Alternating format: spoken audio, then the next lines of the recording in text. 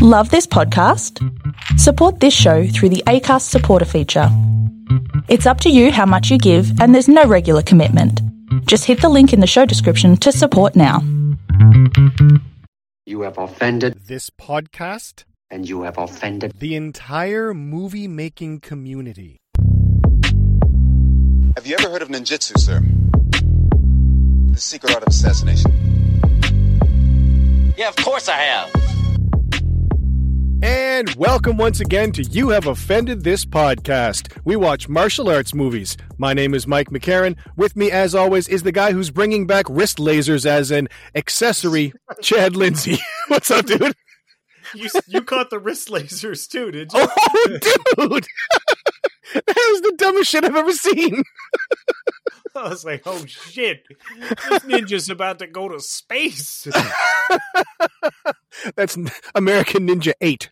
Ninjas fight, I don't know, Michael Myers in space or some shit. Which I would watch. Oh, I'd be all in on that movie. I have to say, this is the best of the lamest movies. I mean, I watched this so many times as a kid. Like, I watched it over and over again. And it was fun to revisit it and just kind of be like, oh my God. It's so bad. It's incredible. It is awesome. And I think that's the thing we talked about it before. Like, people will, serious movie critics will not get it. Like, they'll take a movie and they're like, what a piece of garbage. But like, we'll watch it and we're like, oh my God, that was so amazing. He had wrist lasers, like that. Right? Yeah, they'll watch it and never want to watch it again. And we'll watch it and want to watch it every weekend for the next 10 years because it's incredible. Yeah. I think I first watched this when I was 14 or 15. And the funny thing is, like, as you know, I'm doing a television show about professional wrestlers. So yes. Tonight they're all meeting at the bar downtown, which is also an arcade. And I'm sitting here and I'm like, well, I'm supposed to go to the arcade and hang out with the professional wrestlers, but I got to give my opinions on American Ninja. I'm like, yeah, this is exactly how 15-year-old me thought my life would turn out. It's just like, what are you doing? I'm talking about American Ninjas. Then I might go to the arcade and hang with professional wrestlers. It's pretty much life laid out. My guidance counselor owes me an apology. Exactly. Oh, man. Yeah. Oh, so good. American Ninja, 1985, starring Michael Dudikoff, who by all accounts seems like a really great guy. I was looking him up on Instagram and stuff. Seems super awesome. He was hired on this movie based solely on his looks. They just wanted a guy that looked like James Dean. He had zero martial arts experience at all. like none. And zero. It's clear, but it's clear that he's not a martial artist, but it's also clear that he puts a fair bit of effort in there, and it's him in the shots. It's not like a stunt person. Like, you can clearly see it's Michael Dudikoff, who for the longest time I thought was also Tom Matthews. I thought they were the same dude. The guy that plays Tommy Jarvis in the Friday the 13th movies. Yes. Jason Lives, which came out the following year. Like, I was shocked. Like, years later, I'm at the video store. I don't know, it was like 89 or 90, and I pick up the movie box and I'm like, wait, these are two different dudes? They look exactly the same. They look very similar. My worlds were crumbling, but worlds are colliding. He's got a good look, and he pulls it off in this film, despite the fact that this is just a crazy, ridiculous film. Oh, it's absolutely ridiculous. He does most of the martial arts, and like you said, you can tell for a guy who didn't have any martial arts experience, like, he put some work in. You can tell he tried. And, it was a valiant effort for somebody that has zero martial arts. He did pretty decently. When he's in the ninja costume, he does have a double that comes in. And it's actually, what is the guy's name? Richard Norton. Remember Richard Norton from the Jackie Chan movies? Yeah. Richard Norton. He did all kinds of movies with, I didn't know it was Richard Norton, but he did all kinds of movies with Cynthia Rothrock. Absolutely. Sammo Hung. Richard Norton is awesome. And and he did a lot of canon films too. So that makes perfect sense. Yeah, they brought him, they brought him into Double Joe when he's in the ninja uniform for some things.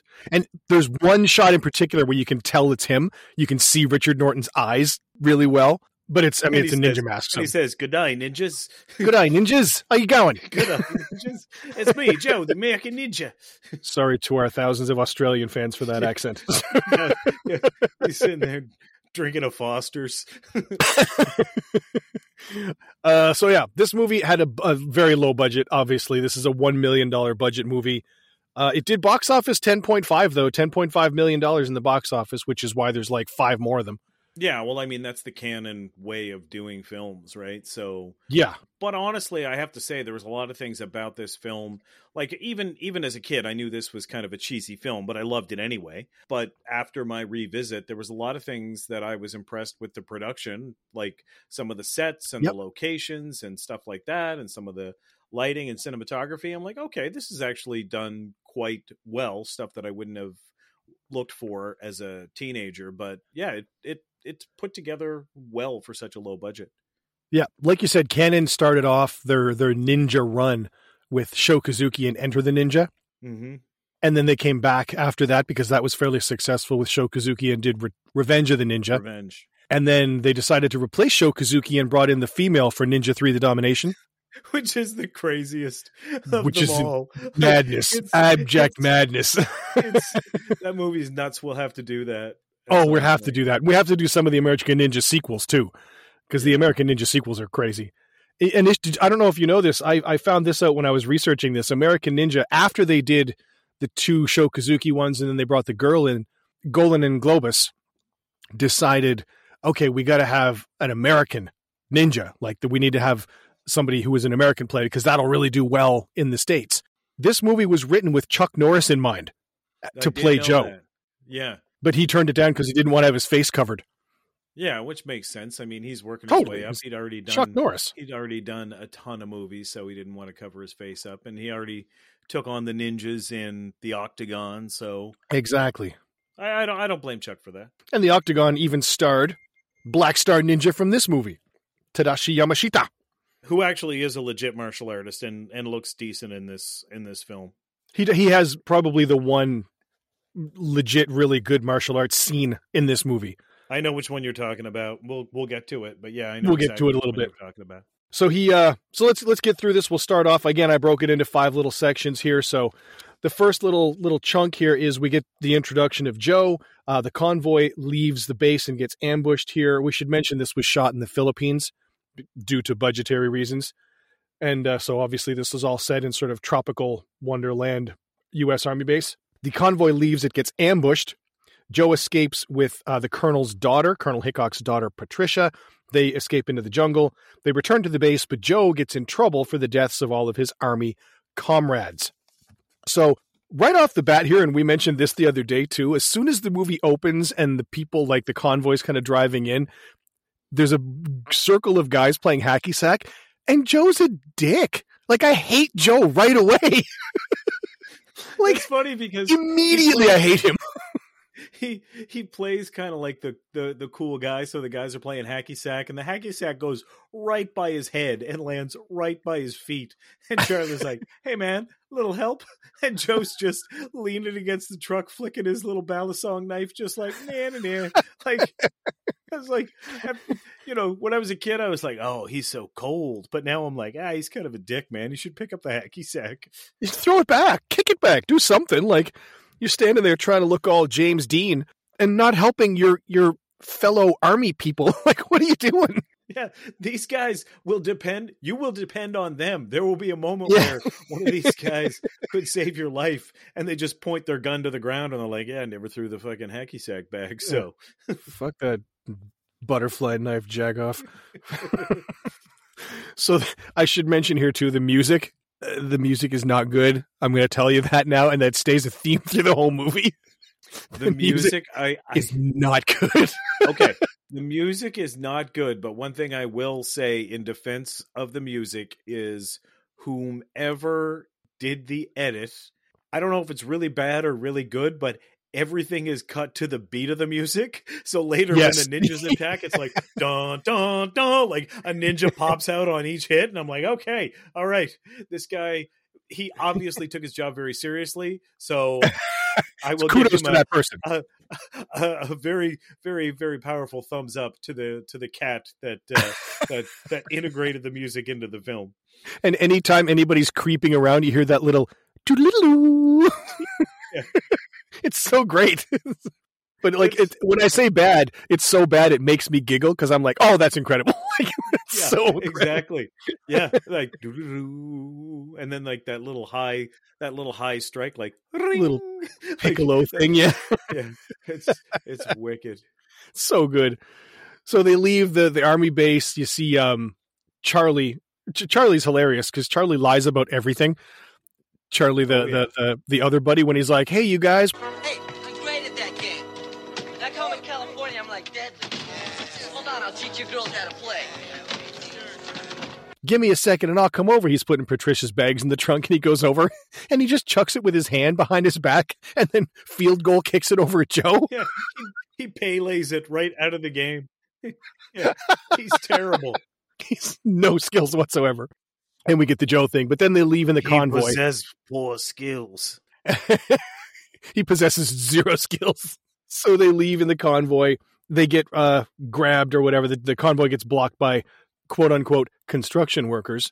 And everybody's kind of playing it cool. Joe, you can kind of get a sense that he knows what's going on because the big machine thing blocks them from behind. And then all the guns come out and they start getting hijacked. And Patricia, okay, this is the thing. I know what you're going to say. The two main people in this movie, Joe and Patricia, I immediately hate them both. Like, I know. I hate them both so much. Like, I'm rooting for the ninjas. Yeah, because as soon as they're blocked in, she's like, Charlie, come on, let's go. We can take it now. Come on, Charlie, what are you waiting for? Step on it. We are gonna hurt it. and Charlie's like, all right. And the car doesn't turn over. Wah, wah, wah, wah, wah. And then they just start beating the shit out of Charlie for trying to escape. Oh, they slam his head through the window. Like, through the car window. Like, do you know how fucking hard that is?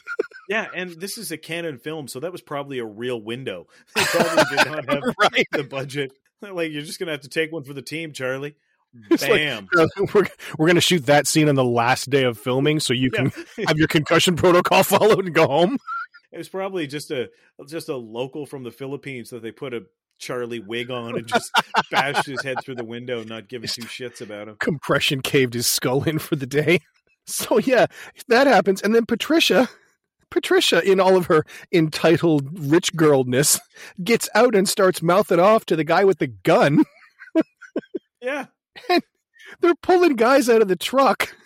And Patricia gets backhanded by this rebel guy. And then Joe just like moves the guy who's holding him at gunpoint, just casually moves the gun out of the way and goes to help her. Yeah. The guy doesn't fucking do anything. Yeah. He just like pushes, I'll just push this aside and go over. But yeah, she takes a full swing at the guy, and I'm like, listen, man, the dude's holding a gun to my head. I'm pretty much going to do whatever he says. But, you know, she just takes a swing at him. Then, of course, Joe comes in and causes a ruckus.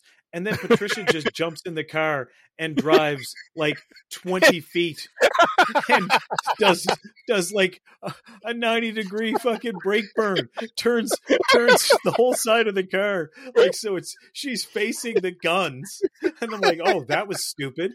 And then she drives another 50 feet and flips the car on a clear day on a dirt road. She's the worst driver. I mean, she flattens the tires and then literally drives up a tree. Yeah. She's the worst. She's useless. Oh, she is useless. The worst. And gets everybody killed because it's later revealed that they were just going to steal the trucks. Yeah, it was her.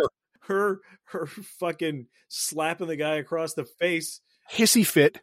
These guys are soldiers. They should have been able to protect themselves to begin with, but now you got a bunch of dead soldiers. And because the soldiers start kicking the shit out of the regular construction worker guys, out come the ninjas as backup. Out come the ninjas. Yeah. So they fight because Joe starts fighting, all the other guys start fighting the construction guys, the rebels or whatever. Joe jumps under this truck and opens up the side hatch and starts throwing fucking screwdrivers and tire irons and shit at the guys. That was pretty good, though. I have to admit, that was pretty awesome. But it's funny because the guy shoots the toolbox open. Like Joe does a fucking diving roll. And the guy shoots at him, and he just opens the toolbox, and Joe's like, "Oh, well, how convenient," and just starts throwing everything. Lana, you have a screwdriver in your neck.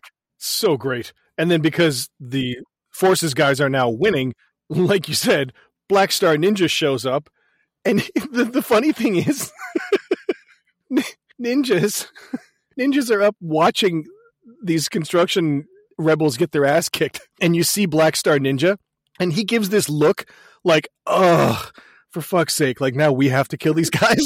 Like he's upset that the ninjas have to get involved. Yeah. Like, ugh. The first and only time I've ever seen a ninja like frustrated. Like eye roll. Like, look like my teenage daughter. Oh God, Dad. God. So he calls in the ninjas, and he's standing there and he goes, "Go!" And these two ninjas on either side of him in the background slide down out of palm trees. Yeah. Which, why were they up there? Like, why are they in palm trees? You're only going to have to come down again. What are you looking like? And then they jump, and there's very clearly trampolines on the truck because they all three of them in sync do these fucking punch fronts off the truck. and very clearly a guy shoots at a ninja and he jumps up and backwards, and clearly that is reversed film. Like, yes, very clear. That was very funny. It's so good. You're like, wow, look at these skills. And it's like, yeah, they just played it backwards. They played that shit backwards. And then Patricia's running away from a guy here who's chasing her after she crashed the car. And she literally throws grass at him from the ground. Yeah. She bends down. It's like, It's just like throwing straw and shit at him. This is where Joe beats up the guy that's chasing her. And then there's like arrows flying, like Black Star Ninja, I think, is shooting arrows. And this is where he takes the shovel handle and swats two and then blocks the third arrow right in fucking front of Patricia with the shovel handle. Yeah. Do you know how fucking precise you'd have to be to make an arrow stick in a shovel handle that's round without ricocheting into her fucking chest? It's good. I still love that part because he's just like whack, whack, and then the third one, and then Joe, in an act of defiance, breaks his arrow in half. He just looks at him and he's just like, snap. I don't care. It's still badass. But yeah, it is pretty badass. Very skilled to take a round shovel handle and stop an arrow, which is pretty ridiculous. Great. So then Joe and Patricia, I'm going to call her Pat because it's annoying. Joe and Pat leave and break away into the jungle. They're trying to escape. They're being chased by ninjas. And this is where Patricia is the absolute worst. Yes, but we have to make one acknowledgement here, because as they run away, Black Star Ninja runs up to Colonel Trevor Ochmonic from ALF and asks who Joe is, and he's like, I don't know, he's a new recruit. And then the Black Star Ninja looks off into the middle horizon, the middle distance. Yeah, because he just goes, who is he? I don't know. He's a new recruit. I don't even know his name. He possessed great skills. I wanted to point that out because for years we said that. We said that if like anybody doing anything, you turn on the TV, Michael Jordan would be like doing a dunk, and you'd be like, he possessed great skill. I said that for years. Such a good line. It's a great line. So anyway, yeah, we go back to Patricia in the jungle being the royalest of bitches. Oh, she's the worst. Like, how many guys got killed back there? 6? No, I think it was 9 guys got killed. So 9 guys from her dad's platoon, Joe's ostensibly workmates. Maybe they don't like him because he's a douche, but like guys that are in the army. And she's like, oh my God, look at my hair. My dress is terrible. You just broke my shoes. Oh my God, I hate, like, she's the worst. She sucks so bad. You're going to buy me some new shoes. And Joe is just like, it just sits there taking it. He almost stabs her in the vagina with his butterfly knife. Did you notice how close he came? Oh, yes. When he cuts her skirt so she can walk. Jesus, yeah. I was like, whoa, dude. It's a little close. Yeah. Like, I didn't know where you're going with that at first, but yeah, he pulls out the butterfly knife and it's like, oh, like looking back at that, you're just like, I don't think that was a stunt knife. Like, I think they just said, okay, Joe, go ahead and do it. Yeah, and cut her dress. I think he cut her dress, and he came ridiculously close to actually stabbing her. Yeah. And then he chucks her in the river so they can escape. They get away down the river somewhere, so they're some safe distance away, and they get out, and she's still bitchy about her hair. Never mind the ninjas that were trying to kill them or all the guys that died. Like, my hair's really raw. I'm wet. This is gross. Oh my God. Yeah. She's awful. There's ninjas chasing us. Shut up. Could you maybe shut the fuck up? Like, how about that? How about we try that for a bit? Yeah. Jesus. Yeah, Joe and Patricia are both two huge douchebags. Oh, yeah, because, like, she's all prissy and, oh, my God, my hair sucks. And he's just kind of looking at her, half smiling, like, hey, yeah, right? You good there? Hey, how you doing? Like, he's giving her the Joey Tribbiani, how you doing? Like, yeah, he's giving her the eyes, and she's just like, this sucks. Meanwhile, Black Star Ninja's out there scooping up all his friggin' buddies and stacking up the bodies and stealing his trucks. Right? Jesus. Yeah, like the ninjas now have truckloads of weapons, and you're complaining about your hair. Your fucking hair, right? And then they go right from that to, oh, we'll just hang our clothes to dry. Hey, this is funny. Oh my God, if my dad could see us, this is terrible. Oh my God. Like, you're really cute. This is terrible. Oh my God. Like, everybody's dead and they're fucking flirting in the jungle. Like, it's fucking Blue Lagoon or some shit. Like, what are you doing? Yeah. It's Canon Films, right? They're just like, hey, man, let's just do a romantic scene here. I don't know, man. Like, a bunch of American soldiers were just killed. That's all right. It wasn't Joe.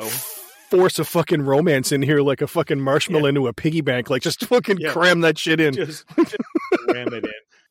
It's awful.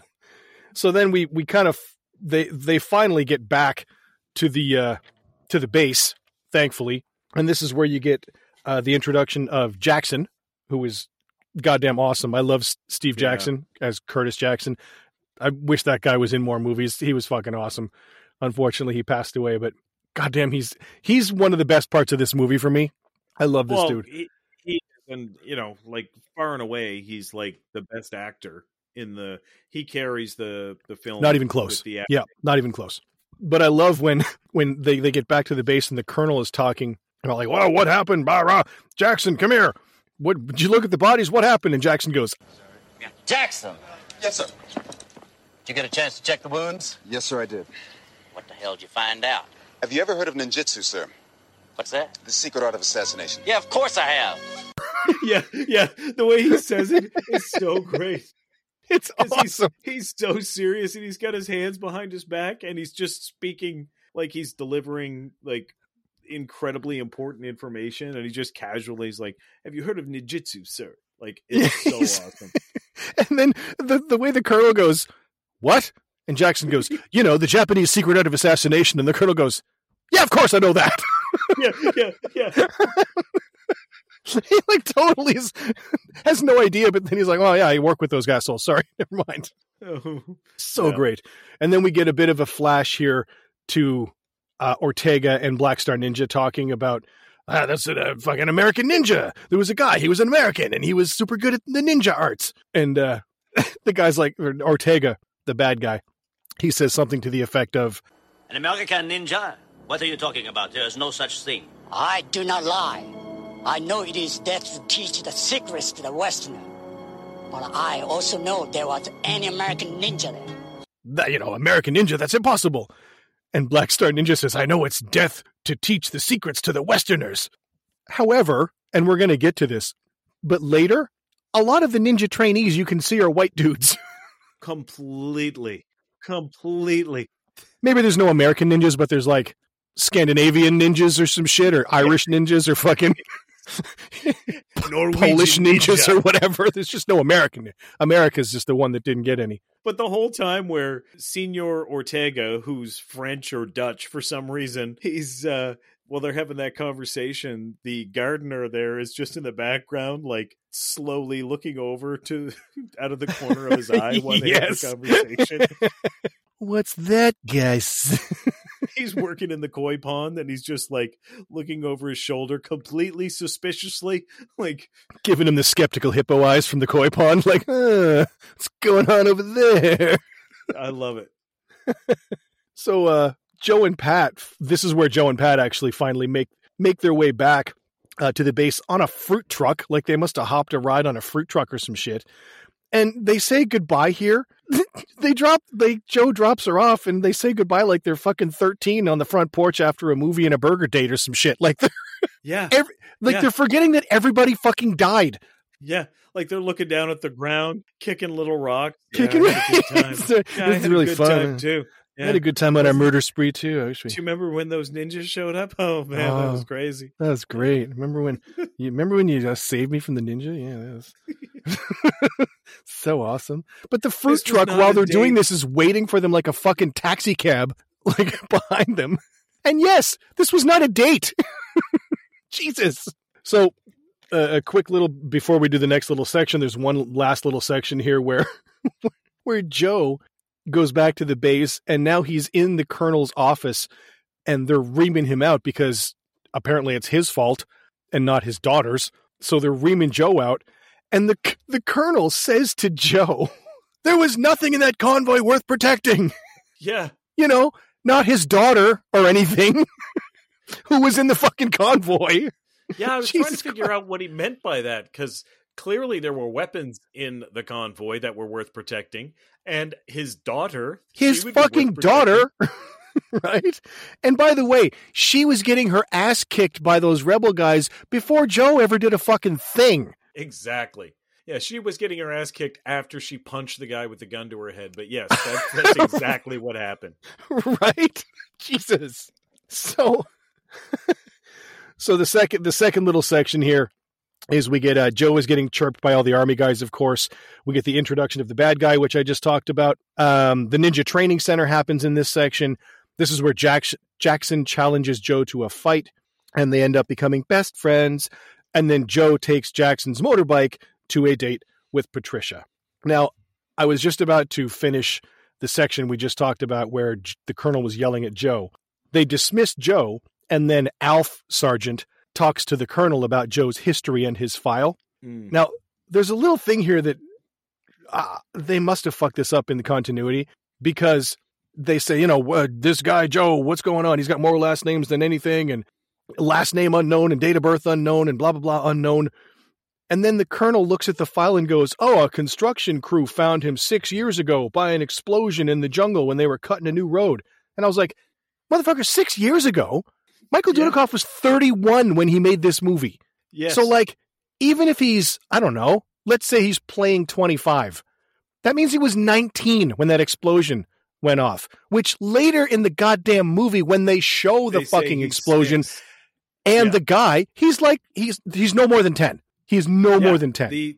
His teacher actually says he was 6 when he found him. Which, what are you doing?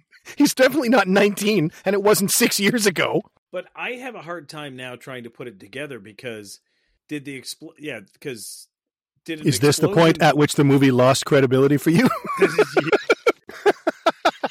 I was because it was a ship that got shipwrecked and he found him. Is that what happened? Initially, and then the explosion is what separated them? I don't know, because he said you were a baby when I found you. Yeah, and then later, Senor Ortega is talking about him, and he's like, I found him in the jungle. He wasn't aware that the war was over. And I'm like, okay, right. Well, when did you find him? 1950?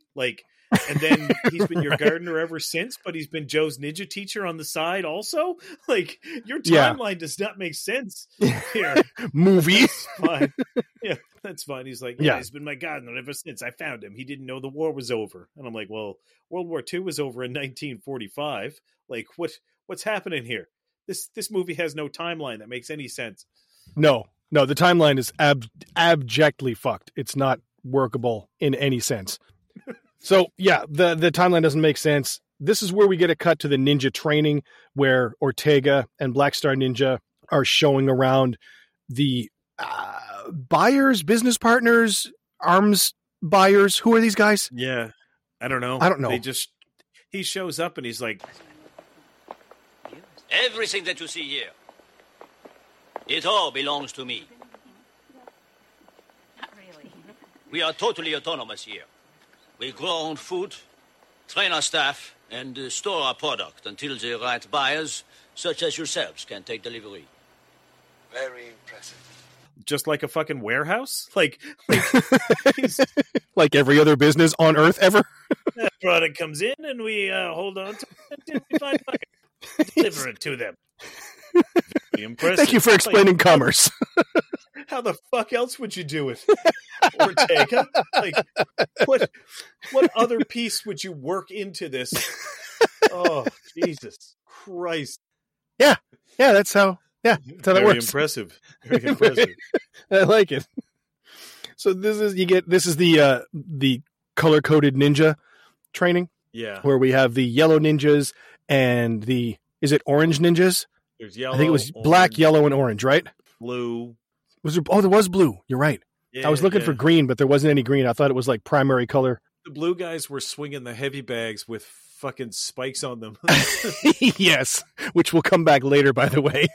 Yeah. Oh, why didn't? Yeah. Okay. Yeah. You know exactly. Yeah. We'll get to that. The yellow ninjas were the gymnastic ninjas. Yeah. They were doing flippy dippy shit, and it's all so basic. They had a almost literally a picture of a skeleton, a big picture of a skeleton in the training zone. I'm like, massive one, a massive one. No detail of anatomy. Like really, it's like, well, hit that bone. All right. Pretty straightforward. It's like 28 feet tall, and I'm like, are you ninjas fighting fucking giants? Like, why do you have that? Well, that's why he has the wrist laser, so he can do lectures and laser point on the on the giant skeleton map. This is the ulna. Okay, thanks, Black Star Ninja. And speaking of Black Star Ninja, he has to show off for Ortega to the buyers and beat the living bejesus out of 4 different ninjas here, and kills the last guy. Yeah. He just gets the nod from Ortega and snaps that dude's neck, and Ortega's like, Black Star Ninja is the only top-ranking ninjutsu sensei outside Japan. Believe me when I tell you this man is deeply honored to die at his hand. I don't think that's right. I think that's very wrong. I mean, I like my boss. I'm friends with him, but I'm not getting fucking killed for him and be honored by it. And what's with one of the buyers? Why is his fucking tie so short? Like he's going to a junior high prom. Like his tie goes halfway down his torso. It's ridiculous. But we're talking about martial arts films. That scene is the one decent scene that he pulls off. That is a good scene. That's actually not the scene I was thinking of, but you're right. There is 2 scenes then. That is a decent scene that he pulls off. He does a good one when he fights the 2 guards. Yeah. I mean, this scene where he's fighting the guys with the rattan sticks or whatever they had, they're attacking him one at a time. It's pretty basic, but you can tell that he is comfortable and you can tell that he knows what he's doing. Yes. It's not an exceptionally well choreographed scene. Again, like I said, they're all attacking him one at a time. But, it just kind of shows off how badass he is. And they basically, I think, just killed one guy just to make you fear for Joe's safety. Yeah, just to show you how dangerous Black Star Ninja actually is. Is this the only reference of a Black Star Ninja? Because I've never, ever heard that term used before or since.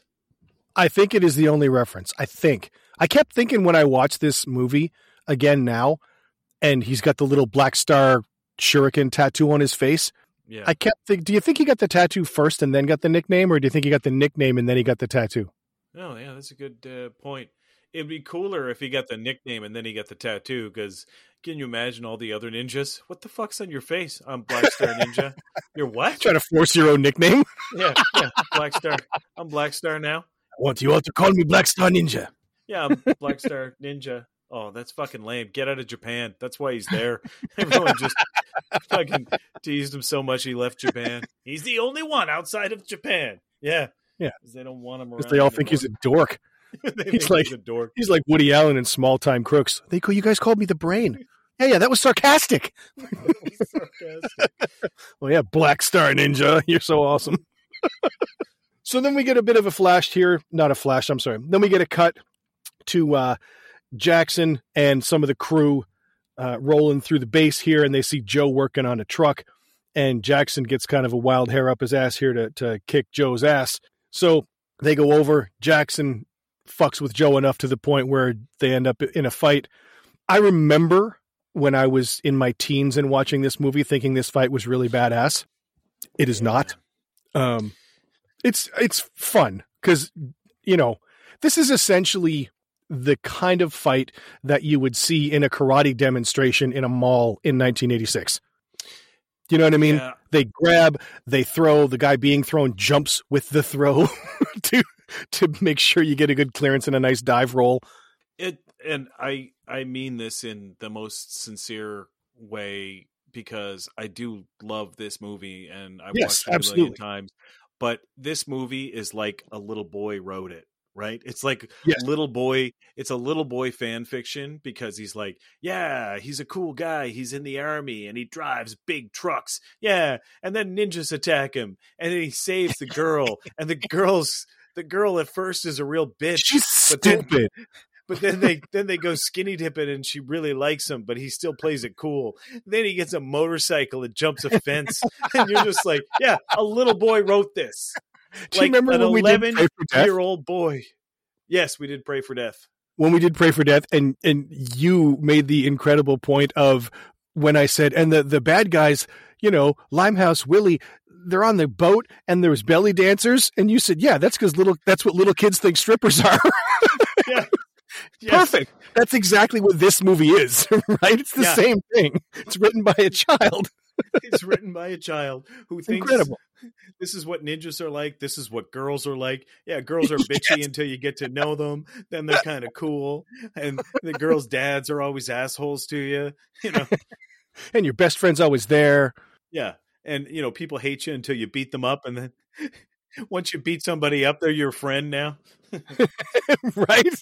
Like immediately after this fight, like Joe beats the shit out of Jackson, strangles him with a fucking garden hose, and then puts the stupid bucket on his head. like that guy. What was that dude's name from Hercules? The Mask? Yeah, the Mask. The bucket on his head, and he couldn't get hurt. Puts his bucket over his head and then beats Jackson. And then immediately Jackson stands up to all the guys standing around watching and goes, "Hey, I'm Jackson. Joe." And Curtis Jackson is man enough to admit when he's wrong. Joe's all right, right? Right. Ain't this a bitch? Yeah. He's a good. Yeah, Joe's a good guy. We like Joe. 4 minutes ago, he was like, "Your actions caused the death of 9 of my buddies." And he beats the shit out of 4 guys like, died. Good enough for a phone number, motherfucker. Yeah. Whoa, he's up, dude. Then the next thing you know, he gets his ass kicked, and he's like, "Joe's all right. I was wrong about your personality because you're a good fighter." And it's like, and Jackson says that, and Joe's still a dick to him. Joe is still a dick. Right away, he's like, "Yeah, those are some crazy moves, man. Where'd you learn them?" And Joe goes, "Nowhere." Just stares off in the distance with those pouty James Dean lips. He does too. He does. Doesn't look at him. He fucking stares off. Just a few things I picked up on the streets. And Jackson's like, "Don't talk to me about the streets. I'm from the streets." The hilarious thing about this is Jackson rolls up on his motorbike and Joe's emptying garbage cans and shit because he got reamed out again. Yeah.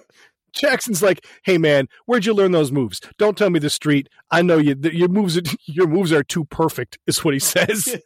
Your moves are too perfect. Joe goes, "It's a long story." And Jackson goes, "Yeah, okay." And then Joe proceeds to tell him the story in like 12 seconds. Look, your moves are too perfect. Somebody had to teach them to you. It's a long story. Okay. I lost my memory a few years ago. My whole childhood was completely wiped out. I remember bits of things sometimes. They're like dreams. I can't seem to figure them out. I know. It's so good because it's like, it's a long story. All right, tell me. Well, I've got amnesia. And that's the end of the story. That's it. I got amnesia. I know all these moves. Yeah. Dude, that wasn't long. That was not a long story. That so made me laugh when I watched it again. Yeah. I got hit in the head and woke up and I'm in the army and I know ninjutsu. That'd be awesome if Jackson was like, that is not a long story, Joe. That would have been an awesome line. Jackson has some good lines in here. He does. That should have been one of them. So then Joe sees Patricia again, and Jackson actually has a good line here when he sees Joe looking at her. She's cute, isn't she? Who? You may have kicked my ass, but you did not make me blind. Jackson, she's a colonel's daughter. I know, but nobody's perfect. But she is cute, isn't she? Isn't she? Huh? Yeah. You're tingling. You're tingling. I knew I'd touch something again. Yeah. And fucking Charlie has to drive her to wherever and be her gopher guy. And he lies again. He's like, yeah, I'm from California. You should come there sometime. I'm a really famous surfer there. Like, bitch, you've never been on a surfboard. Like, such a lying asshole. It really is. So she makes Charlie turn around and set up this whole date thing with Joe. So Charlie goes back to the base, and Joe and Jackson are like hanging out best of beds now. And Charlie gets the two of them and he's like, hey man, I need you guys. I got this really hot date with this girl. Somebody got to get her a note because I can't be there. So Jackson says he can't do it. So Joe is like, yeah, I'll get it to her, even though he's been like ready to be court-martialed fucking twice. Yeah, exactly. He's like, I'll break out of the base and go do it. And he's like, but Jackson, I need your motorbike. And he's like, what? So Jackson gets him his motorbike. He's all in his goddamn, he's just delivering a note. Why is he in his fucking dress uniform, first of all? Yeah. Full-on dress uniform. Gets on Jackson's motorbike, and they're like, hey, man, how you going to get off the base? This is crazy. And he's like, oh, I'll find a way. Wah, and he fucking Pee-wee's Big Adventure is the bike. Like, wah, wah, wah. Driving away, can't drive a motorbike for shit. And there's a fucking ramp that goes up the side of the fucking wall. Who puts that in a base? Why would you have that there? There's no reason to have a ramp out of the fucking base. It's so stupid. But it's clearly two things. Okay, let's talk about this motorbike scene. Because first of all, let's talk about when Joe approaches the ramp, when Joe goes over the ramp, and when Joe lands. Yes, three very distinct phases of this. So when Joe is approaching the ramp, like you said, the driver has literally no control over that fucking bike. Because when you say Pee-wee's Big Adventure, that is so fucking accurate. Because that bike, he literally has no control over that bike, and he is fighting. He's fighting his damnedest to hit that ramp. Because if he doesn't, he's going to hit the fucking wall. It is absolutely amazing. It's so good. But then they cut to the shot of him going over. But yep. Dude, do you have the movie in front of you? I don't, but I remember it very accurately because I just watched it like 8 minutes ago. The stuntman, when that bike lands, did you see his fucking face bounce off of the fucking windshield? Off of the fairing? Yes. Oh, yeah. Like he's going towards it. He's got no control. He's in the air. Clearly, it's a different person and a different bike. Yep. And then it lands, and the stuntman dies. Like that's the stunt coordinator, by the way, who was like, "We couldn't get anybody to do it, so I just had to do it." Well, he doesn't even look like Joe. He doesn't look like Joe, and he hits his face. He hits his face off of the fucking front of that bike so goddamn hard. Like, he was off. He was off for several weeks.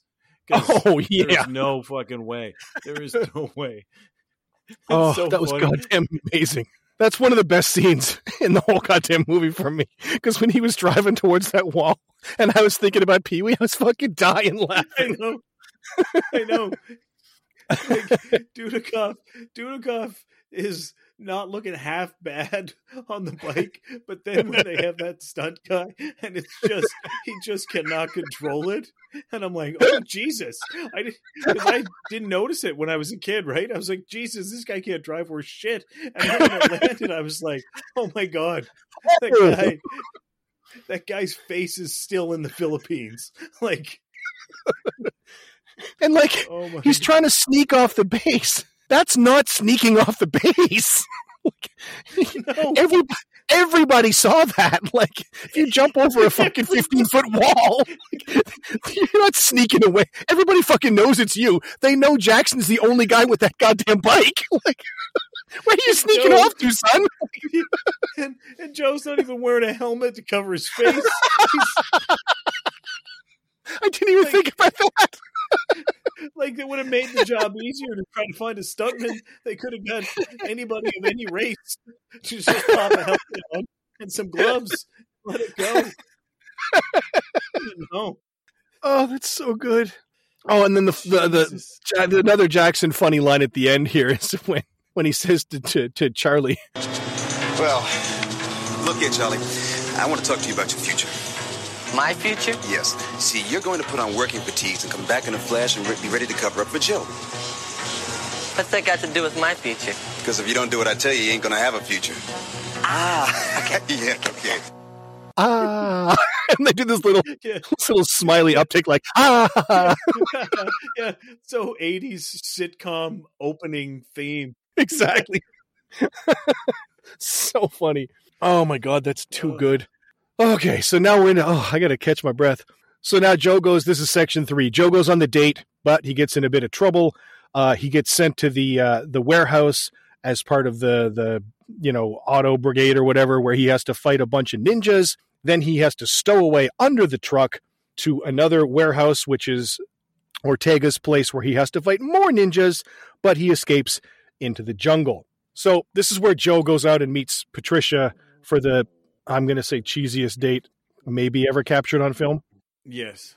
And Patricia is still awful because he shows up and sees Patricia and she's like, oh, hey, what's up? How are you? Oh my God, you look really good. This is awesome.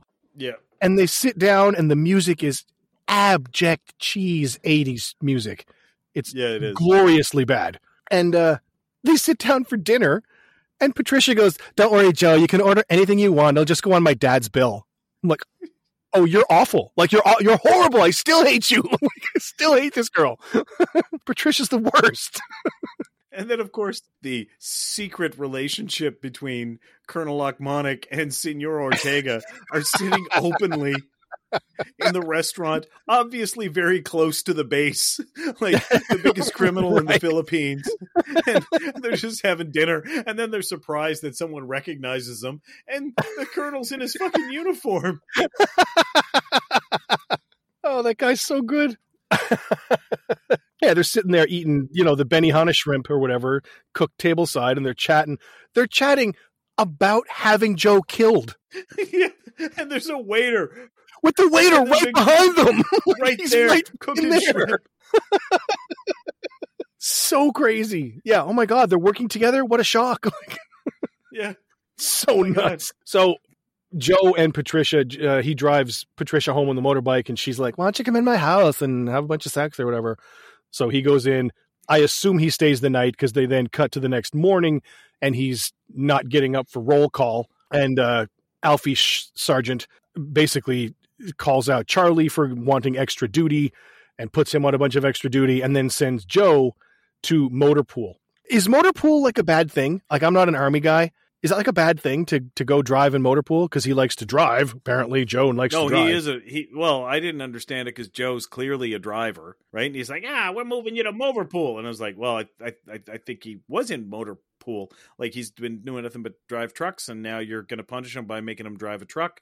But he was driving a truck in the first convoy, like his first mission. Fuck.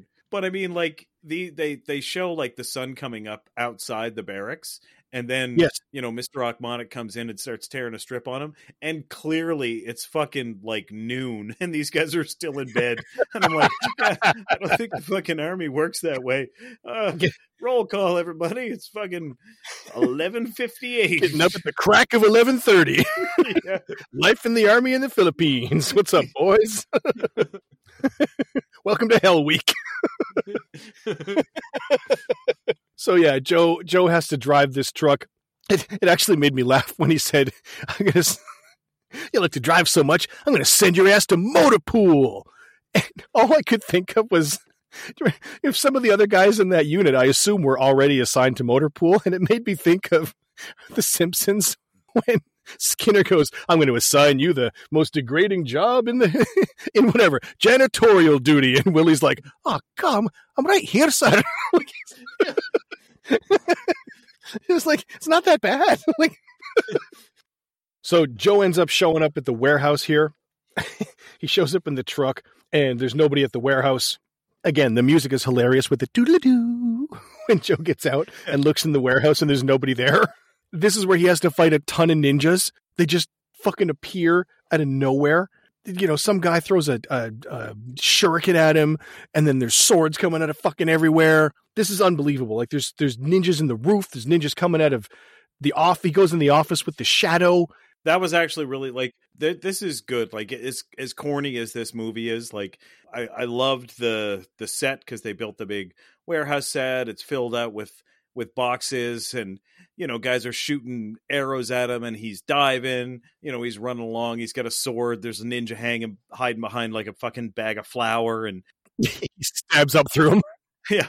Aha. I remember thinking that was cool because he walked along the edge of that thing and just heard the little trickles come down and knew there was a guy above him, and he turned up and stabbed the sword through him and through the bag. That was cool. Yeah, I thought that was cool. When he goes into the office and the shadows were there, like, production wise for a really cheap movie, like, this is good. Like, you can't really fault it. No, it's a cool way to do it. The martial arts aren't fantastic, but like, you buy it. Like, I bought it as a kid. I fucking loved this. This scene when I was a kid was the bomb. Yeah. Yeah, you were just like, oh my God, all these ninjas are coming at him. The ninjas are up there doing their classic ninja stuff with their shurikens and their blow dart guns, and there's one ninja up in the roof that he throws and hits with a shuriken, and he falls and like hit through the wooden box. Like, he throws through the wooden box, and like the actor, it's either the actor is like really playing it well and doesn't move, he just lays there limp, or he really got fucking hurt because he just lays in there. And knowing goddamn Cannon Films, that was probably the dude's coffin. Like, if it was, they're just like, hey, he's already in it. Let's just fucking nail it shut, boys. Bury him here in the Philippines. Yeah, this is good, man. Listen, if I was going to show a ninja movie to my 10-year-old kid, this would work, and he'd love it. Yeah. He would love this movie. You know what I mean? Like, there's very little blood, if any. Yeah. I don't think there is any blood in this movie. Is there? There's one tiny bit of blood at the very end. Yes. Okay. Yeah. Fair enough.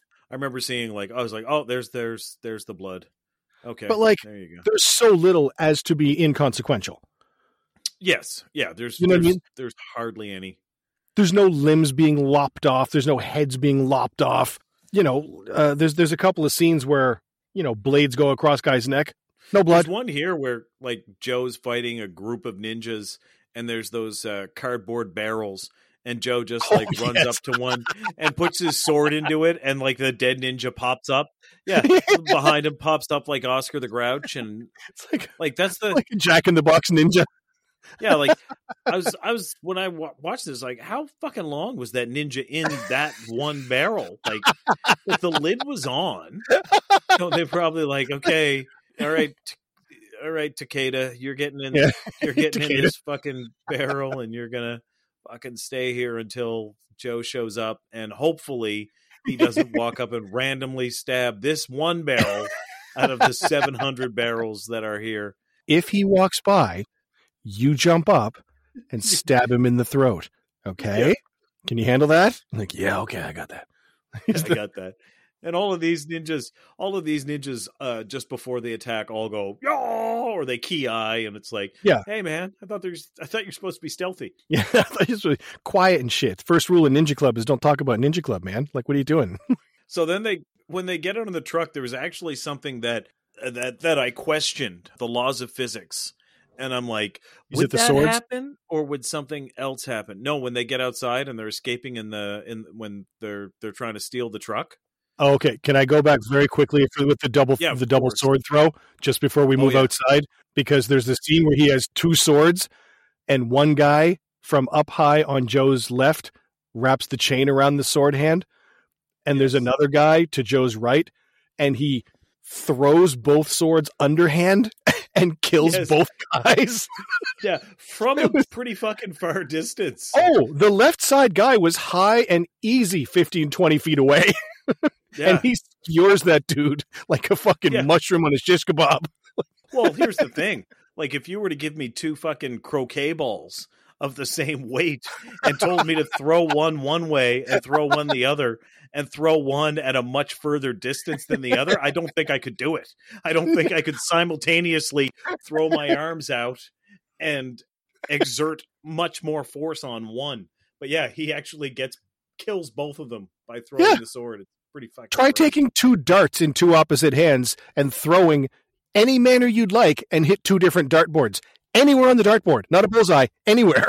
I'll be very impressed. One dartboard is 12 feet away, and the other dartboard is 130 feet away and in the ceiling. So, right? Yeah, just reach, just get the distance. I had to mention that before we moved outside, so please go ahead with your outside point. All right, so they're outside. Yep. The truck is driving away. Joe is in hot pursuit. He's running across the rooftops. And then Joe jumps on a motorcycle with a sidecar. Correct. Okay. So meanwhile, Joe's fisticuffed him with the guy on the motorcycle in the sidecar. Now Joe is driving the motorcycle. The bad guy is now in the sidecar. Was the guy in the sidecar, was that guy a bad guy, or was he just some fruit seller on the outside? No, he was a bad guy. He was the guy, I think, because he was wearing a blue shirt. I think he's the guy that closed the doors and put the piece of rebar through and locked Joe in the garage. Oh, okay. Because I was like, is that just some dude Joe's fucking up? No, because he fucking dies. He dies bad. Yeah, he does. So the motorcycle is driving and the sidecar. Joe now drives the motorcycle, and the gigantic truck hits the sidecar and rips it off immediately. Head on. Yep. And I was like, okay, that goddamn truck weighs so much that that motorcycle would just get pulled right under the wheels of the truck with the sidecar, but the sidecar snaps off. But then I was thinking, well, if the truck is so goddamn big, it might just, the force might be so much that it breaks it off, and the force doesn't transfer into the motorcycle because it's just going that fast. So fair.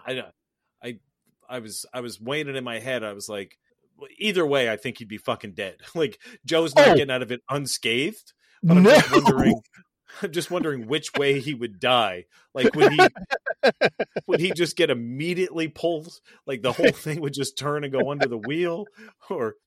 There are many times in this movie where Joe would not come out unscathed, but this is definitely one of the main ones. I don't know specifically how sidecars are attached to motorcycles, but let's say it's very strongly, then when that sidecar gets hit with the truck, it would just spin the motorbike into the side of the truck and then tumble it, and Joe would go under the back tires and die. Yeah, Joe would be very dead very quickly. Very fucking dead very quickly.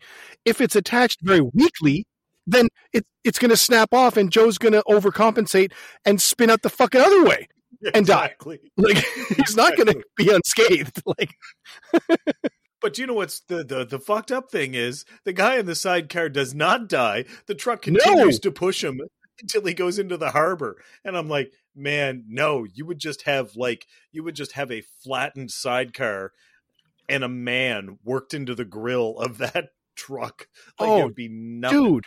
It'd be nothing but bad guy paste. He would be bad guy paste. Do you remember when I hit that raccoon with my old tan Chevy Nova? Oh, I do. It would be that. Yeah. Only dude. That guy in the sidecar would have been melded into one, like when Jeff Goldblum came out of the pod at the end of The Fly.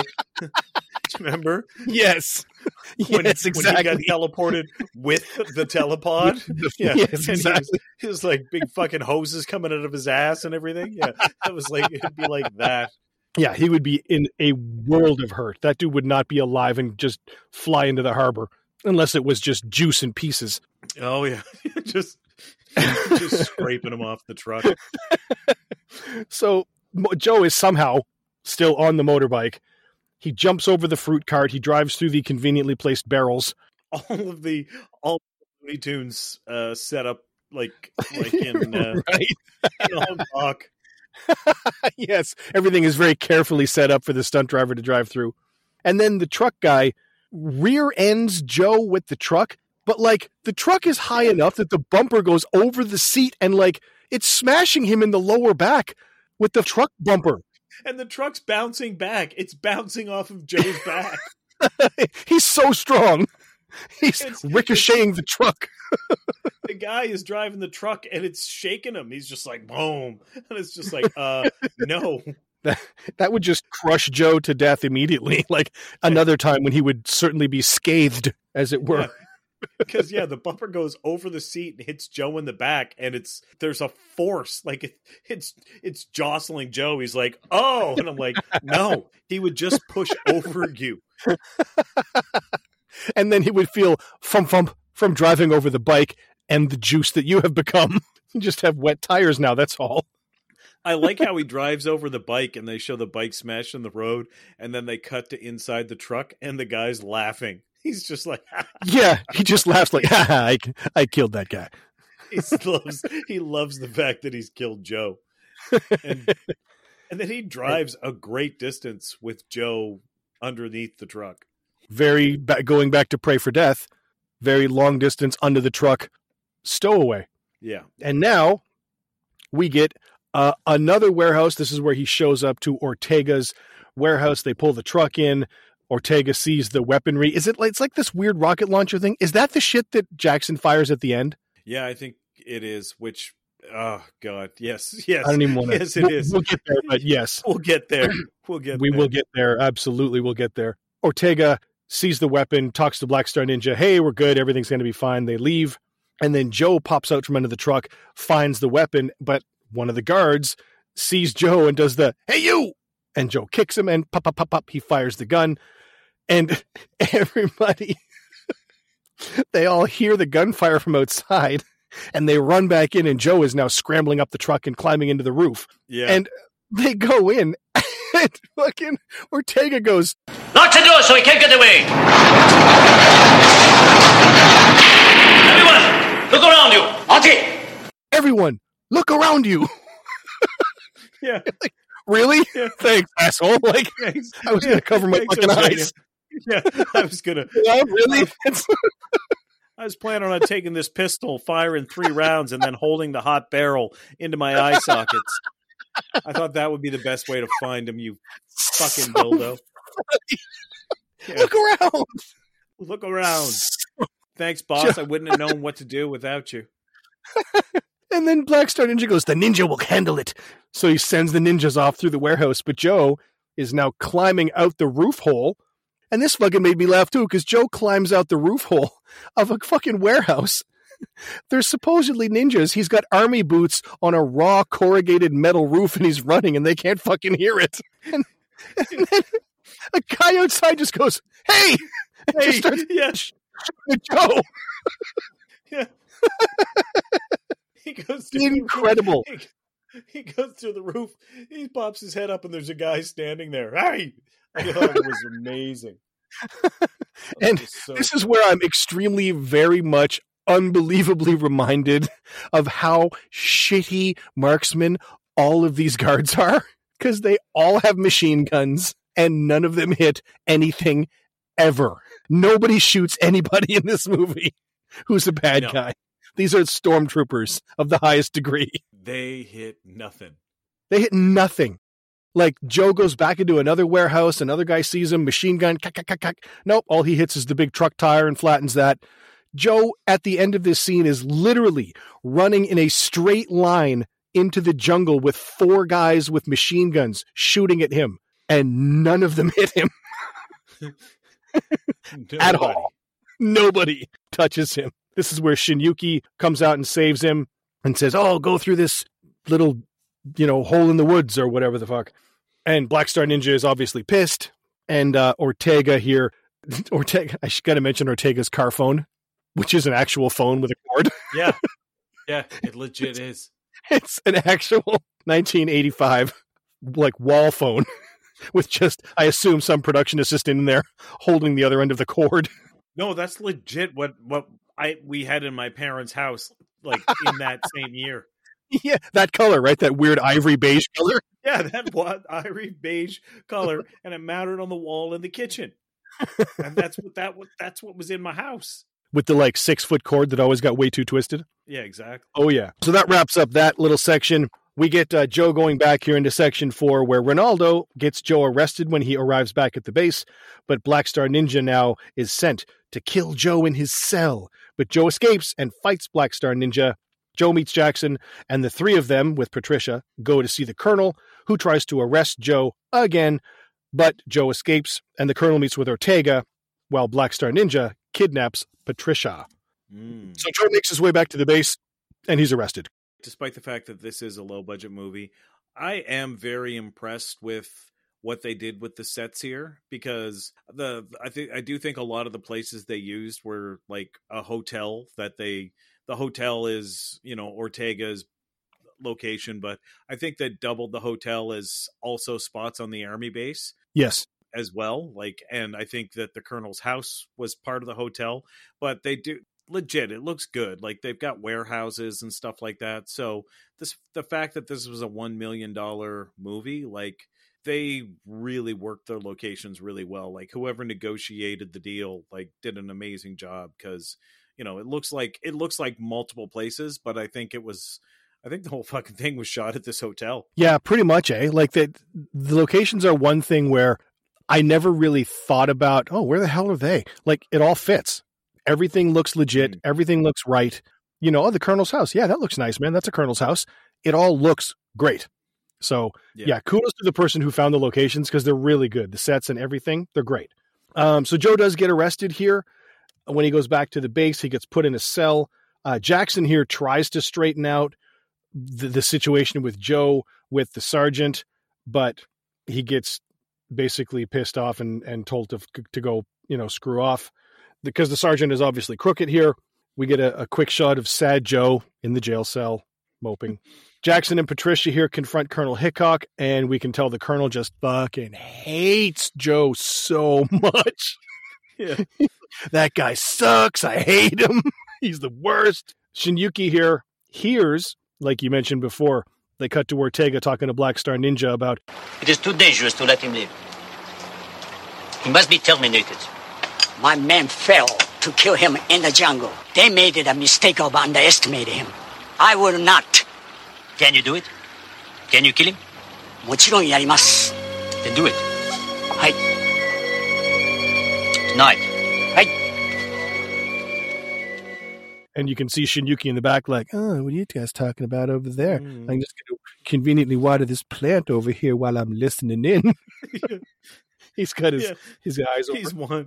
He's watering the plant right by Ortega, just slowly leaning in and listening. Staring at him, intently. So then we get Black Star Ninja, cut to the nighttime. Black Star Ninja breaks into the jail. Black Star Ninja climbs the pole, the goddamn power pole, and cuts the power line to the base with fucking handheld wire cutters. Yeah. Jesus Christ, you die so fast. So that would kill everything about you. I can't even believe it. Joe's doing his little magic ninja hand Spidey sense positions and stuff.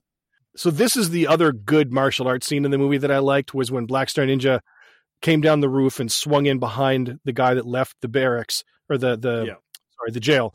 And there's 2 guards there, and Black Star Ninja's got his double kama. Yeah. And he fights these 2 guys. It's good. It's a good scene. It's a legitimately good scene. Yeah. You know, he kicks the door into the second guy. He's using the kamas really cool to block shit and smoke dudes. Tadashi Yamashita, like you said, he's legit. He's a good martial artist. And it really shows in this particular scene and the other one. It does. And this is a film that is, again, more about martial arts than it features martial arts, because there's not a whole lot in this film. And usually the stuff that's in it is pretty soft. But, you know, like you said, that scene wasn't half bad. No, it wasn't. And he goes down, finds Joe. He literally smoke bombs the door open.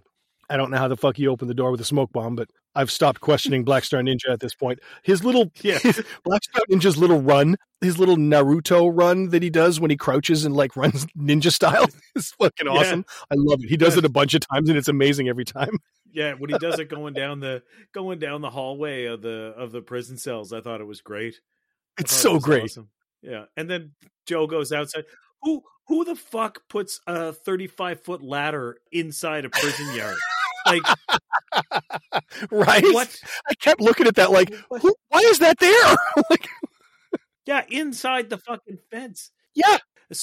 Without any surprise, Joe escapes the prison quite easily because of the strategically placed 35. The ladder is twice as high as the building.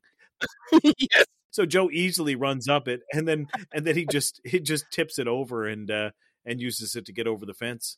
And then we get, you know, Joe fighting Black Star Ninja, which it's not bad. It's not bad. Like, as a kid, I was just like, oh Jesus, like this was very exciting for me as a kid. Like before I studied any martial arts, you know, you can say two best ninjas fighting made me wanted. Yeah, this is one of the reasons why I wanted to get into the martial arts, just because of this fight scene. Even though it's okay, it's not a bad scene at all.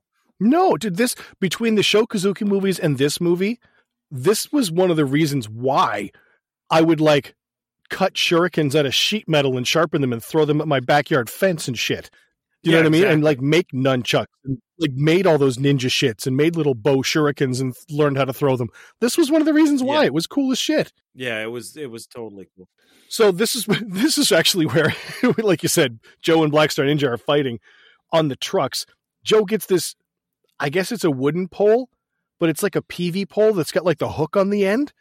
Yes. And he's fighting Black Star Ninja, and then he hooks him in the forearm with the hook. Yes. Like controls his arm. I was like, oh, like that would hurt so much. And like, okay, realistically speaking, that would destroy all your flexor muscles in your forearm, so you wouldn't be able to grab anything anymore. Like, at all. Out of commission. Like that right hand, no more use. That's gone now. So, but no, he's right back. Black Star Ninja's right back throwing shit and doing stuff. Yeah, you'd be like Woody Harrelson in Kingpin. Right? He'd have a Black Star hook hand. Yeah. So the MPs show up here. Big shootout with the ninja. Everybody's razzled from their bases or from their bunks and stuff. Joe gets away, thankfully. He grabs Jackson as Jackson comes out of the bunk and says, hey, man, I need a Jeep. And he goes to meet, Joe meets Jackson with the Jeep. But Jackson, for some reason, went and got Patricia. Where she came from, I don't know. Because, like, Jackson shows up with Patricia, right? And they're at the base, and they're like, Joe's like, I gotta go get Black Star Ninja, and I gotta go get Ortega. And Patricia's like, no, come see my dad. Why don't you come talk to my dad? Well, dude, where was Patricia? It's the middle of the night. Yeah. Was she not at home with her dad? Like, did Jackson drive to fucking her dad's place to get her, to bring her to the base to go back to her dad's? I think that's what happened. But she's done up. She's like wearing that flashy red top. Her hair's all done. Her makeup's done. It's 2 a.m, right? She had to take a Hercules moment and be like, just give me a second, Jackson. I got to look good for Joe. I got it. Yeah. But Jackson obviously went and got her and then drives and gets Joe. And then he drives her straight the fuck back home just so we can find out that that her dad's a piece of shit too.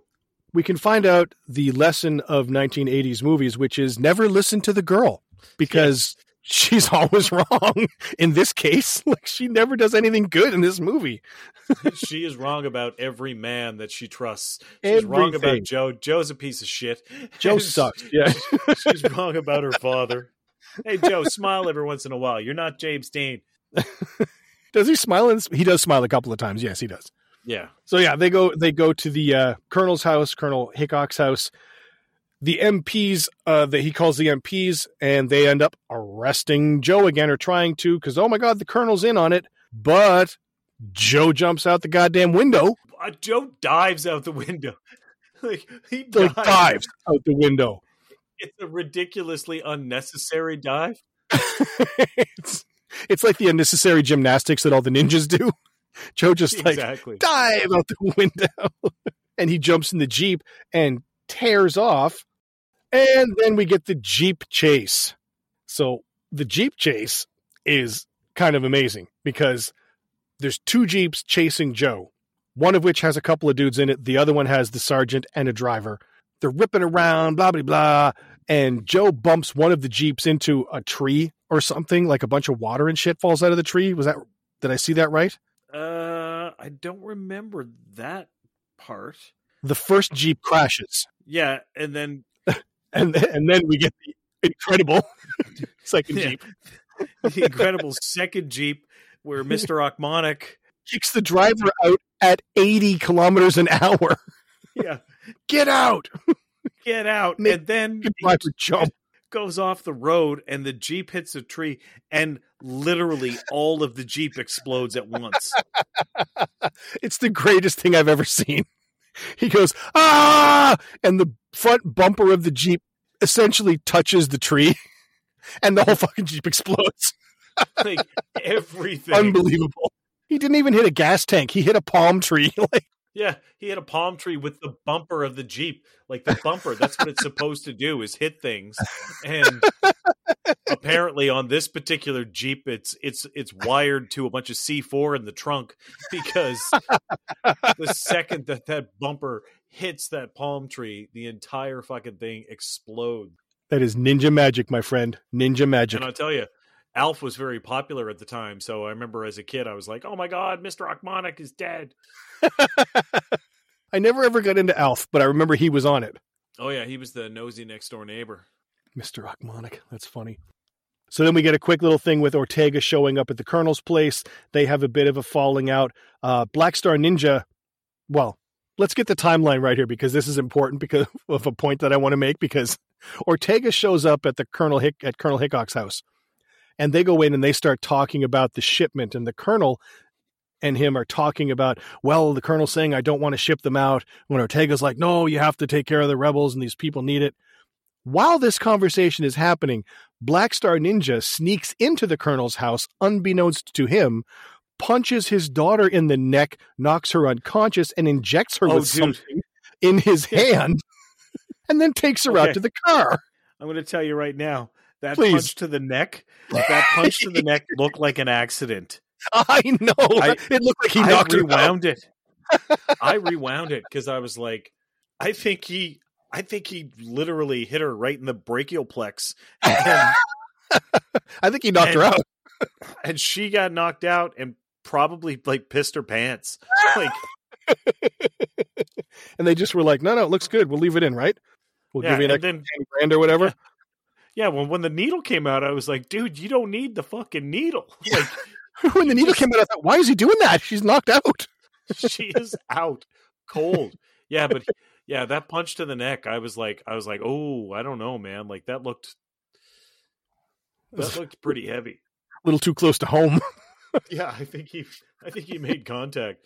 Then the camera pans up and he's just kind of looking side to side. He was probably looking for the director, like, I actually hit her. I'm sorry. So here's my question. Ortega and the Colonel end up having this falling out where the Colonel's like, I don't want to ship them. And Ortega's like, fuck you. We're going to ship them. They have this falling out. Ortega leaves and gets in the car. Black Star Ninja's there with Patricia that he kidnapped, right? Yeah. What if Ortega went into the house and said, we have to ship these weapons? And the Colonel went, yeah, we're cool. Let's ship the weapons anyway. We're cool. Yeah. Are you still kidnapping his daughter? Like, you just knocked his fucking daughter unconscious. What are you doing? Ortega gets in the car and Patricia's in the back seat. He's like, what the fuck? I worked it out. Everything was cool. What are you doing? You're now no longer Black Star Ninja. You are asshole ninja. Yeah. This now brings us to the final section of the movie. Joe breaks into Ortega's and is reunited with Shinyuki. He remembers and all, his past or whatever, has his little final lesson. Huge fight. Big thing here. Shinyuki dies. Jackson shows the fuck up and all hell breaks loose. We have the final confrontation with Black Star Ninja. He saves Patricia. Jackson RPGs the helicopter and we get a big hero shot of Joe. So, last little scene here. Joe has to break into Ortega's after he takes the Jeep and rides away. He gets to Ortega's. He kicks the shit out of a couple of guys here. We get an actual first and perhaps very rarely seen standing dick stomp with the twist. Did you notice that of the guy at the gate? No. Oh, yeah. Joe's beating up these dudes and he front heel kick, front kicks this dude right in the dick and then twists his foot yes. like a standing dick stomp. Yeah, but he was leaning against the wall. Yeah. Which would make it hurt even more.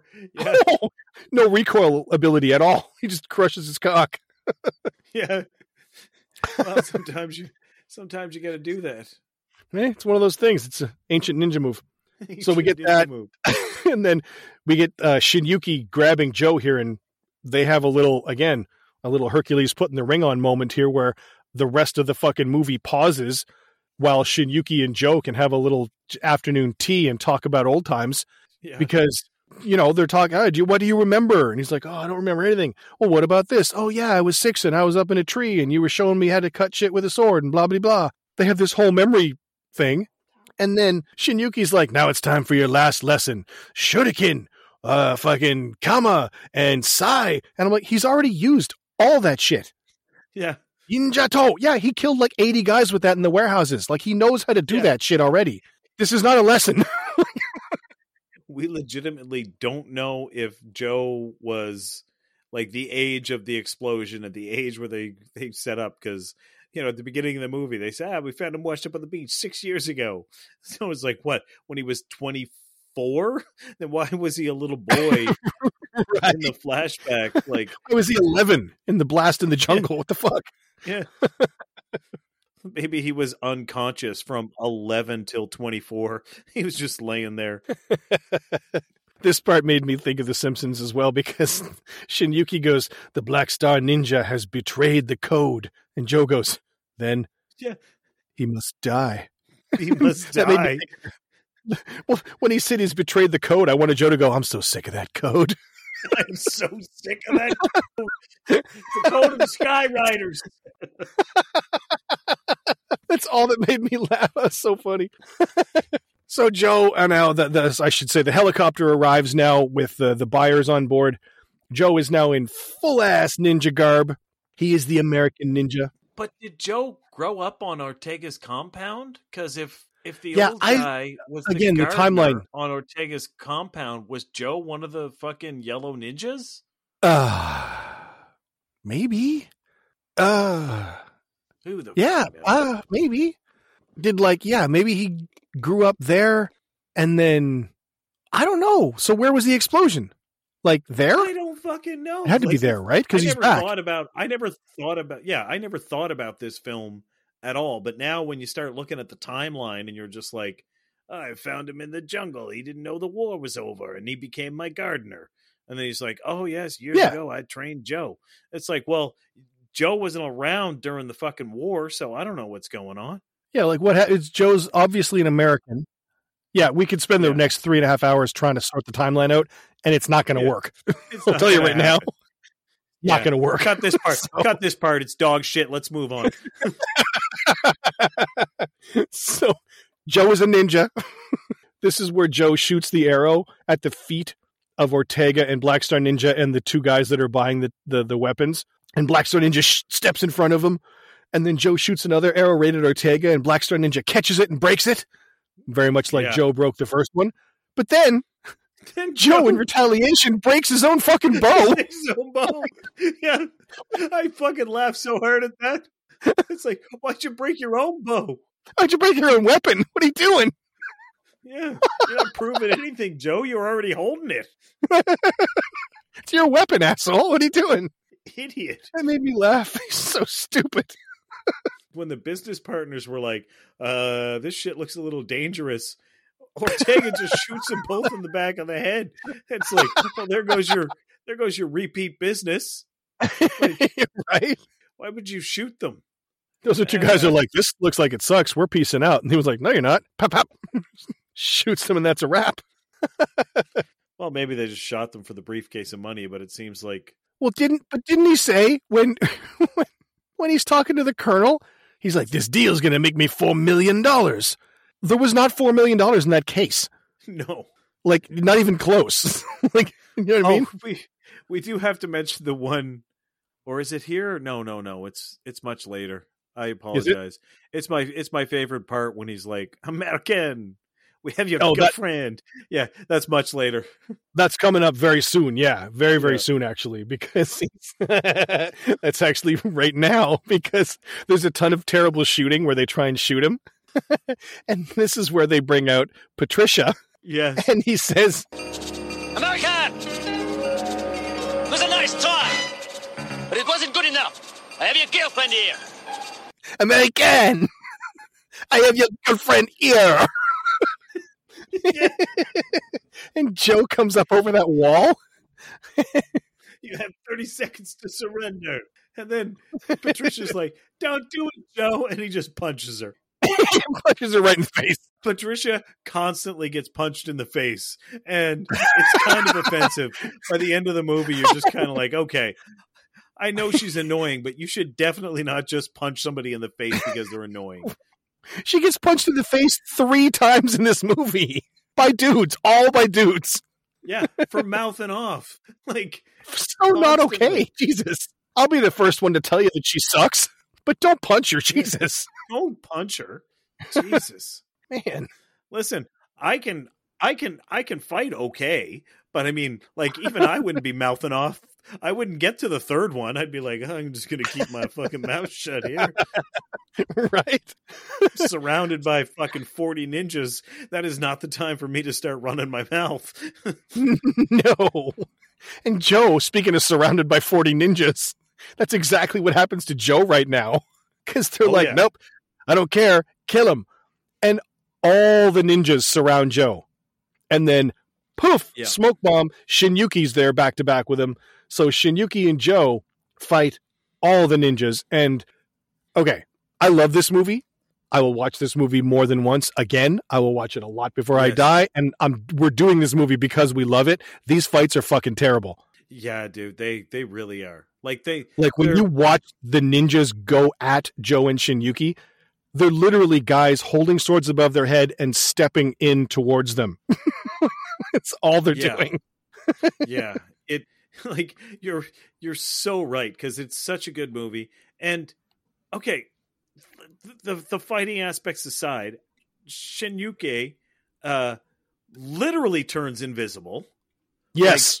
Yes. Not a smoke bomb. He literally turns invisible. Then Black Star Ninja looks to the left, looks to the right, tosses a throwing knife into the air, and then all of a sudden Shinyuki like appears with a knife in him. Oh, and Joe's like, oh no. Yeah, doesn't he throw it at Joe, and Shinyuki appears in front of Joe to take the blow? Yeah, that's right. That's what it is. Yeah. But still. And he protects protects him, Joe. And then he becomes visible again. And Joe's like, oh my God, my father figure that I didn't know I had until literally 10 minutes ago is dead. It's the reverse Obi-Wan Kenobi. Yeah. Right? He dies and becomes visible. Kenobi dies and goes away. And then the army shows up, and then we have the incredible chase scene between Joe and Black Star Ninja. Jackson shows the fuck up here with the gun in the back of the Jeep. Shirt off, muscles rippling, covered in oil. Fuck yes, Jackson. Fuck yes. Yeah. Headband on. Oh, he's rolling. I love that dude. So when Joe and Black Star Ninja are running and they decide to pass through the ninja training center, why? You know what I'm going to say. I know exactly what you're going to say. Why the fuck did Joe run through the heavy bag knife obstacle course? I know Black Star Ninja runs through it and swings them behind him. Why the fuck do you follow him through that? Yeah, go around it. Yeah. You're literally in a field. You've got a field on all sides of you, but he decides to run through the swinging knife bags. It's the dumbest thing. I can't. And then Black Star Ninja starts climbing a rope, and then Joe's like, I'll just climb another rope. So now they're having like a rope climbing race, and then Black Star Ninja pulls out a fucking flamethrower out of his goddamn sleeve. Where's the fuel for that?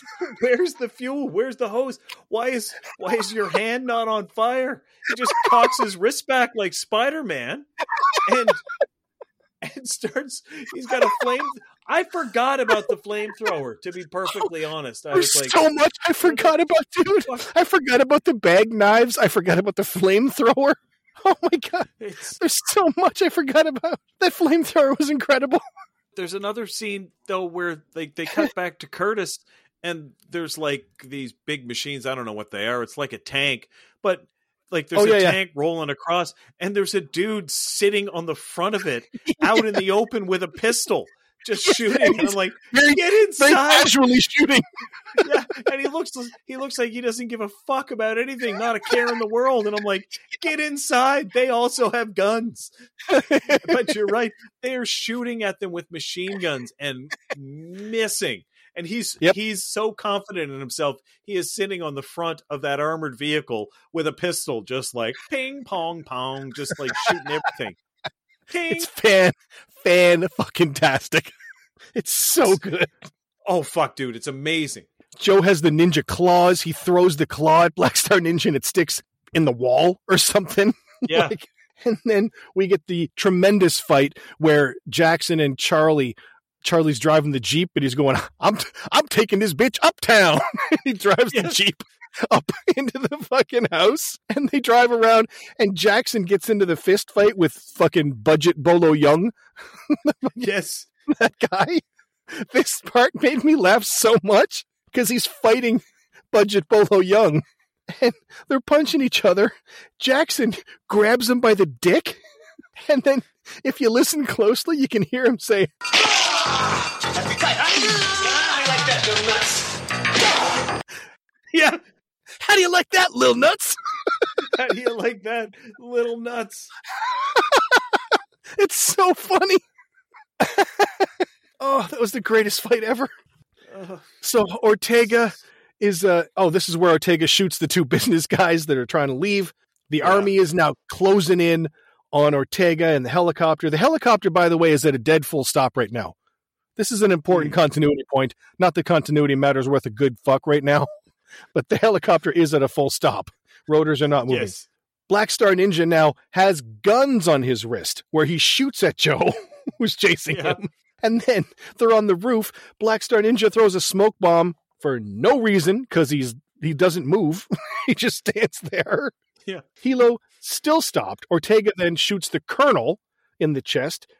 Patricia is now thrown on the helicopter. They're trying to get ready to go. Ortega's still full stopped. Once Ortega gets Patricia on the helicopter, 8 seconds later, Hilo is at full go, ready to take off. Yeah. I don't know if you know how long helicopters take to get ready. It's a lot longer than fucking 8 seconds. So this is the incredible part where now Ortega's like, no, we can't go yet. We have to wait for the ninja. Yeah. Joe is chasing Black Star Ninja. Black Star Ninja turns around and shoots a goddamn laser beam out of his wrist and blows up a planter. A fucking red Star Wars laser comes out of his wrist thing. Right out of Star Wars. Oh, it needed to make a pew.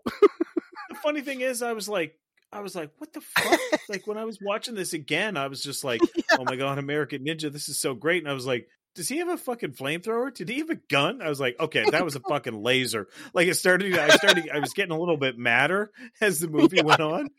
I was like, I forgot he had a goddamn laser. And then he kills Black Star Ninja, and legit, the helicopter takes off, and legit a stuntman grabs on and pulls himself up. Same stunt coordinator that did the jump on the motorbike did the grab of the helicopter. Yep. Oh yeah, he said, well, anything that he couldn't do, I just put the suit on and off I went. And there was no safety net for that, by the way. I watched an interview with that guy. Okay, well, I'm watching it. Like, I'm watching the movie, and I'm like, okay, they're really hanging off that. And I'm 60 feet in the air. Yeah. Jesus. Oh yeah. He was up there, and he was like, well, you just, you hang on. I was like, yeah. You think? Holy shit. 60 feet over the Filipino jungle. You think you might want to hang the fuck on. Yeah. Hang the fuck on, buddy. But you know what's funny about the helicopter scene is, like, American Ninja, he's on the, I don't know, like, I don't know nothing about helicopters. So if it was a car, he's on the passenger side, and Ortega's like hanging out the window. He's on the fucking runner, and he's shooting the gun and stuff. He's 2 feet from Joe. Yeah. Joe goes under the helicopter, opens the other side door where Patricia is, and Ortega's just fucking sitting in the back seat enjoying the ride. Like, he's not, his fucking gun's away. He's just sitting there casually, like he's enjoying the flight. And I was like, Jesus, like 4 seconds ago, he was out on the runner shooting his gun. His fucking hair is perfect. Like, he's getting kicked in the face. His suit's all fucking nice, and he's just sitting in the back, and the door opens, and he just looks over, and he's like, whoa, side of the helicopter. Yeah, that was crazy. Like, Ortega was hanging out the side of the helicopter. He's literally 2 feet from Joe and can't fucking hit him with a gun. Yeah.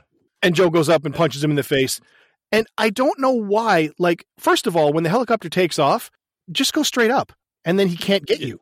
Like, why would you get up and, like, hover and take off 5 feet off the ground where he can jump to get you? Just go up. Leave. Fucking leave. But then they go up, fighty between Ortega and Joe. He punches him, and Jackson goes to get this whatever the hell rocket launcher thing he gets. This crazy, I don't even know what the fuck it is, this giant rocket launcher. And he's waiting like, come on, Joe. Get off, Joe. And I'm like, if you're the helicopter guy, why don't you just leave? You've got Patricia and Joe. Fly high. Get out of there. But nope, he doesn't. He stays so that Joe can take Patricia and jump, I don't know, 6 feet onto a pad, clearly on the top of the roof. Yes. Of Ortega's house. And then, as soon as Joe and Patricia jump out of the helicopter, Jackson rocket launches it and blows it to pieces so that flaming debris would fall all over Joe and Patricia. All over them. I know. It's like, he doesn't give them a chance to get away. It's like the helicopter was clearly over Ortega's house, and they jumped there like fucking 7 or 8 feet down to the roof, and then Jackson's like, all right, boom. And it's like, no. Clear it away. Yeah. Raining debris all over them. Jesus Christ. Even if the debris didn't hit them, the helicopter would crash through the roof, and then they would fall into the mansion. Like, right? Into the flaming wreckage and spinning helicopter blades. And then, of course, we get Joe dropping Patricia off the roof into Jackson's arms. I don't know how he got that close that quick, but Jackson catches her, and then slow pan up to the greatest hero shot I've ever seen of Joe taking the ninja mask off and slowly looking off over the ocean. Wind in his hair, James Dean look. End of movie. Minus the slow pull away of all the dead bodies on the lawn. That's what I'm going to say. Dead bodies everywhere. And it's like, there we go. But that's the thing, like, in the 80s when you were a kid, like, you'd be like, you didn't give a shit. As long as the hero survived, you did not care about what other carnage and mayhem happened. And, like, the helicopter's pulling away, and there's, like, dead bodies everywhere. But you're like, yeah, Joe. Yeah. Oh, my God. Everywhere. Like, he just fucked up everything. Yeah, there was bodies all over that lawn. It was insane. Oh, God damn.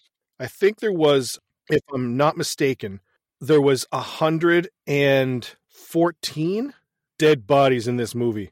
Oh my God.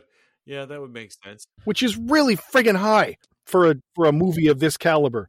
But I think half of them were on that lawn at the end of the movie, though. Yeah, have a lawn or something like that. Oh, man. So that wraps up American Ninja, dude. I still love it. Oh, it's I still love it. Goddamn. I'm going to watch this several more times because it's awesome. Yes. So let's start with soundtrack. I give it a 3. Really? 3. I give the soundtrack 3 fists out of 5 because it's one of those things that's so bad it's good. Do you know what I mean? Like it's Yeah, you know what? That's fair. All right. It's so bad, but it fits because, like I said earlier, like whoever was doing the sound engineering, like when Joe's like sneaking around or anybody's fucking sneaking around, they're playing that do like it's fucking awful, but it fits. You know what? I was going to go low, like 2, but you make a very strong point there. And when I think back now and listening to the sound effects, the love scene stuff with the saxophone made me laugh and enjoy the movie more. The little creepy sound effects made me laugh more and made me enjoy the movie more. So yeah, as bad as it was, it made me enjoy the movie more. So yeah, 3.5 even fists out of 5 for soundtrack. And what about, let's go acting.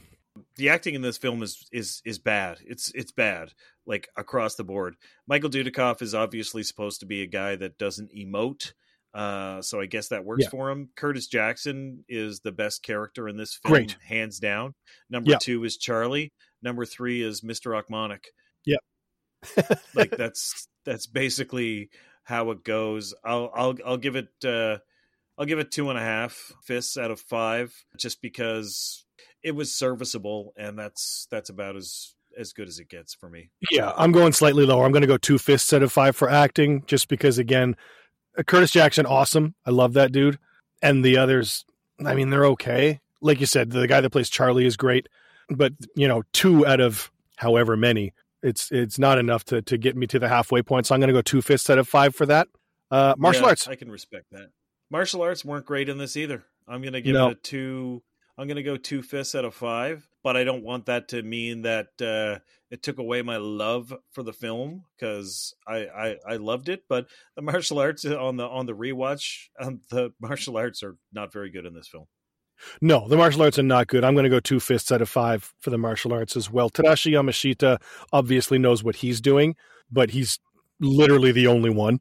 All the rest of them are, Michael Dudikoff, again, to his credit, you can tell put time in, but it's just not, they're not good. They're not good martial arts. So 2 fists out of 5. No, I mean, like, we did Ong Bak, we did The Raid, we did Way of the Dragon. Those are martial arts films. This is a film, about a guy that knows martial arts that, clearly didn't know them, but put it together in a really fun and really entertaining film that I've watched, dozens of times in my life. And, but yeah, like, and you're like, ugh, I think that's just really bad. Where the fuck did he get a laser gun in his ninja wristband? Ninja Batman suit. Yeah. This didn't really have any whoa moments for me. 0. It was 0 whoa moments. This does pass the brother revenge test. It does. There is no brother and there is no revenge. So it does. We would have watched this, which we did back in the day. So yeah, that is a wrap, son, on American Ninja. Yeah, I had a blast. On this, watching this again. Next week. Are we talking next week yet, or are we going to leave that up in the air for now? I'm ready for it. I'm totally ready for it. I watched it this morning, so. Nice. So next week, I'm excited to dip our toes into the Steven Seagal oeuvre and kind of wet our beaks in the still waters of Out for Justice. Yes. Steven Seagal. I remember when this hit theaters, and you and I immediately went to Park Lane and caught it opening night. It was a Friday night, and we shot directly to the theaters to watch this one, and we were not disappointed. We were not, sir. This movie, looking back now, like I haven't done my rewatch yet, but I can see it being like, oh, I don't know if this is okay or not. But I remember it being awesome. I remember being like, Steven Seagal breaks shit. Yeah, I'm looking forward to it. Me too. So next week, Out for Justice on You Have Offended This Podcast.